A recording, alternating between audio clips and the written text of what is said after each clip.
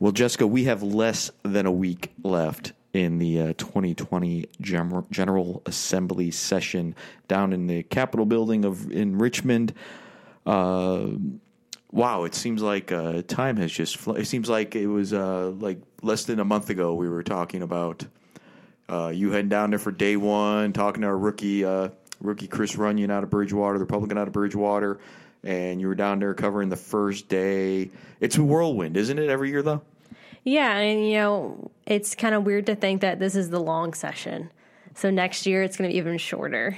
And then we have to fit almost the same amount of stuff in just very much shorter time. So to think that it was just yesterday, this is the long session. So by the time next week, the session will come to adjourn, and they'll come back in April for a recap and coming back. But yeah, it's winding down. It's bittersweet a little bit. Local dudes get to come back, see their wives and families for the first time in a while if they haven't made the trip down there to Richmond to see them.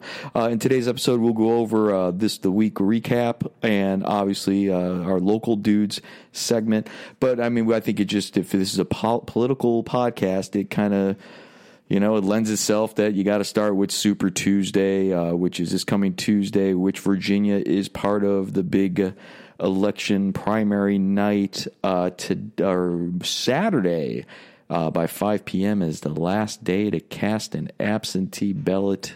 Who's on the ballot? If you got a ballot, what does it look like? Well, we have a lot of people on this ballot. It's going to be pretty long, but between the time that we had all these people qualify for the Virginia ballot, and now there's been a couple people that have fallen off, but they're still going to be included on the ballot. I checked this morning with the Virginia Department of Elections to see a sample ballot, and we still have a lot of names that aren't running anymore still on there, but some of the people that we're looking at, we have Bernie Sanders, Elizabeth Warren, we have Michael Bloomberg, Amy Klobuchar, Pete Buttigieg, and I apologize for butchering all these names. I think you actually got Buttigieg right, though. I tried. I watched a video the other night online on how to pronounce his name, and it was very interesting. It was a lady who was pronouncing his name and comparing it to his pronunciation of his name. So, yes, you did get that right. I like to give credit to our publisher, Craig, who frequently talks about him and how to pronounce it. So I have his voice in my head trying to figure out how to pronounce these names.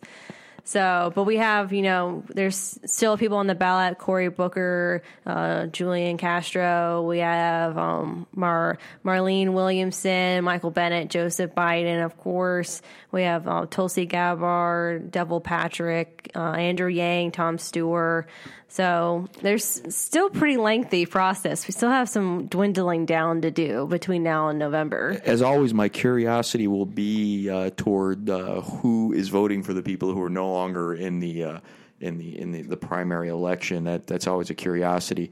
Vote at your normal polling places for this day? Yes. So it's going to be pretty much the same as any other type of election. You come in, if you so desire to vote, you come into your regular voting places. If you're unsure of where to go, you can go on the Department of Elections. You can just fill out a little bit of information, your name, address, and they'll tell you where your local polling station is and the hours for all of that.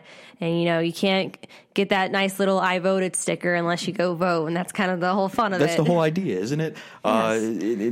You don't need to donate to a candidate to get one of those stickers. All you need to do is vote. But the Virginia Public Access Project had a lot of different tools you're able to check out to show you where some of the money was coming from and to whom it was going to. What'd you find out? Yeah, so one of the things that the Virginia Public Access Project does is, on top of doing their own stories, they do a lot of visualization type stuff. And so one of the most recent ones was a map of Virginia that shows the localities donating the most to these different candidates. And they only had, I believe, 6 or 7 highlighted, the ones that were getting the most money on there.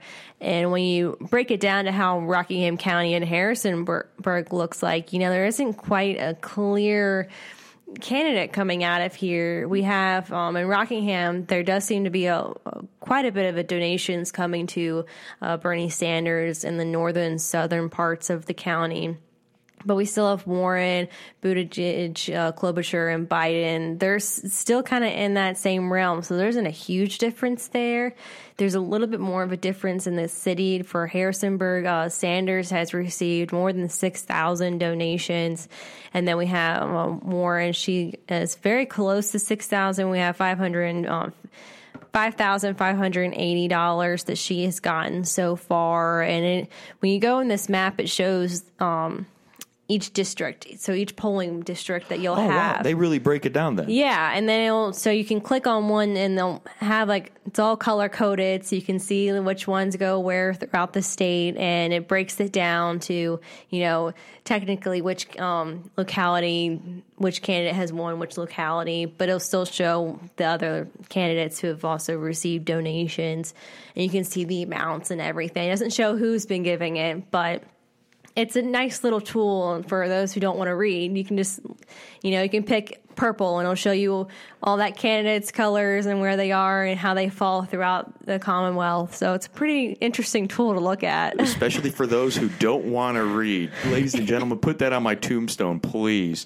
Hey, let's jump into this week's recap. A lot of things were going down. I believe this is on Friday, and I believe just today that the red flag bill is, I believe, went through both, is now heading to Northam. Yeah, it was either yesterday or today. Things are just blurring together at this point. And while we're winding down, by next week at this point, it's going to be rapid fire. It's kind of going to be like you wake up the next morning, you're like, what happened? I still need to figure out what all went on. But this week, we did see that gun legislation move forward. We did see a lot of abortion bills go forward, kind of undoing what Republicans have been backing for a while. So some of the things that have been undone by the Democratic majority now is getting rid of that provision, including a 24-hour waiting period before an abortion, a requirement that a woman seeking an abortion has to go on an ultrasound and counseling. So that's one of the things that Republicans were backing before, and now with the switch in leadership and majority have been undone. We're also looking at undoing the requirement that an abortion be provided by a physician. So now nurse practitioners can perform them, and it does away the strict building code requirements in facilities where abortions are performed. So, it's the whole pro-life, pro-choice, it's a big topic, but we're seeing that change into what it looks like for a different party to take control, and that's being taken an impact, not just with the gun legislation, but abortion rights and everything. And also this regional greenhouse gas initiative that was blocked by Republicans, that appears to be going through as well. Yes, that went through, and that's what it's this multi-state carbon cap and trade program. So there's other states who have done this. And, it was an effort that Republicans weren't really for, and it was one that Delegate Todd Gilbert was not for. We spoke about it last year over the phone for an interview, and, he admitted that he does believe in climate change, but he didn't agree with this Reggie bill that goes along with this climate. And this was something that, we had former Senate candidate April Moore. She was really big on this, but she was defeated by Mark Obenshain. So I'm sure she kind of feels a win in that sort there. And so that's just another thing that's been moving forward, too. As has the effort to making the driver's license suspension for unpaid court fines go bye-bye and become permanent, a permanent bye-bye.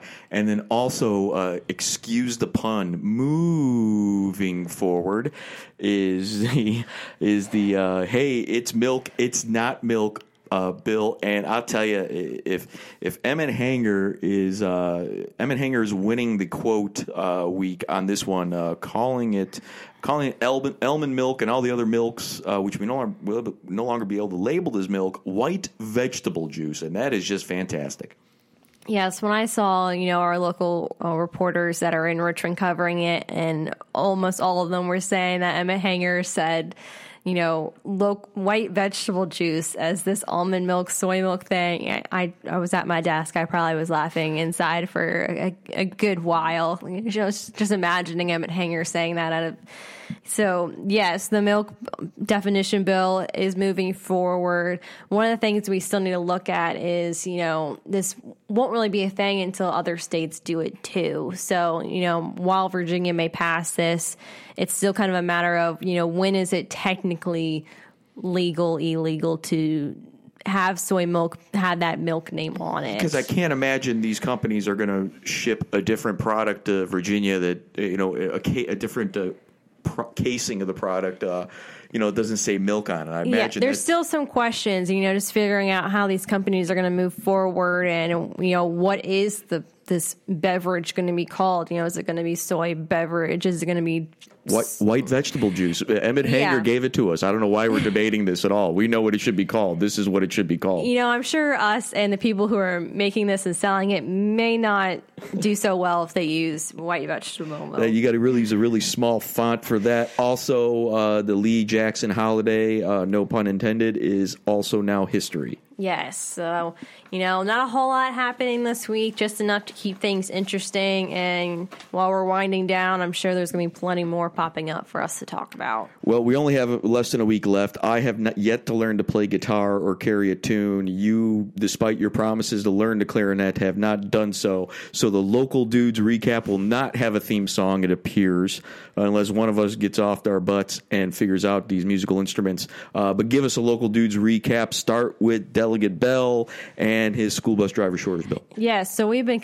saying since the beginning, Delegate Rob Bell, he's been busy. He has done so many bills, and so many of them are moving forward. And one of them is the school bus driver shortage bill to address that concern. So what we're looking at here, that it passed the General Assembly unanimously in every subcommittee, committee, House, Senate, no one voted against it. So that's a big thing to add to it. But what this is going to do is it would assess areas of the Commonwealth for critical bus driver shortages. And if a school division is deemed in need of school bus drivers, it could allow qualifying bus drivers to continue driving and receive a retirement allowance. So, just kind of helping out our education and school systems there, because we all need transportation to go to school, or you're gonna be stuck. and of course, is asthma inhaler and epinephrine. Epinephrine. I butcher medical. I know Tylenol and aspirin. That's all I know. Yes. Both another bill by Bell also passed the General Assembly as well. Yes, all this is happening this week. So he's really big in the education field this year. He's doing a lot of education related bills. And while we're also looking at bills passed, we have Delegate Tony Wiltz. He had a bill for to add the Department of Aging and Rehabilitation Services and brain injury stakeholders to the list of entities with whom the Department of Criminal Justice Services is required to consult in developing a training program for all people involved in the crisis intervention team programs. And that passed on the General Assembly on Monday. So that's moving forward for the governor's approval or disapproval. He can make his own thoughts and recommendations, and then it kind of has to go forward if that's going to be accepted or not. So there's still a lengthy process moving forward. We have very few steps to go. And Obenshain been busy commending people. If you're out in Broadway or Timberville at the Food Lion or Walmart and you happen to run into Pablo Sueves and you got 45 minutes to kill, because he will keep you there for 45 minutes talking about everything, having been there and done that several times, you should congratulate him on getting commended in the General Assembly for his years of service to Rockingham County. But there's also two other people here on this list. Yes, so we have the late Charles Aaron. Many people refer to him as Chuck. He served on the Board of Supervisors as well, but he passed away last year. So, we had written a story about him before, and, he's very loved in the county, too. So Obenshain put a bill to commend him for that. And we also have a Robert Strickler from the county. And while there's not as many people being recognized, we also have the Folks Run Grocery being recognized here by Obenshain. So that's a little bit something different. He's the deadline to do all these resolutions was on Monday. So, they kind of were flying in through.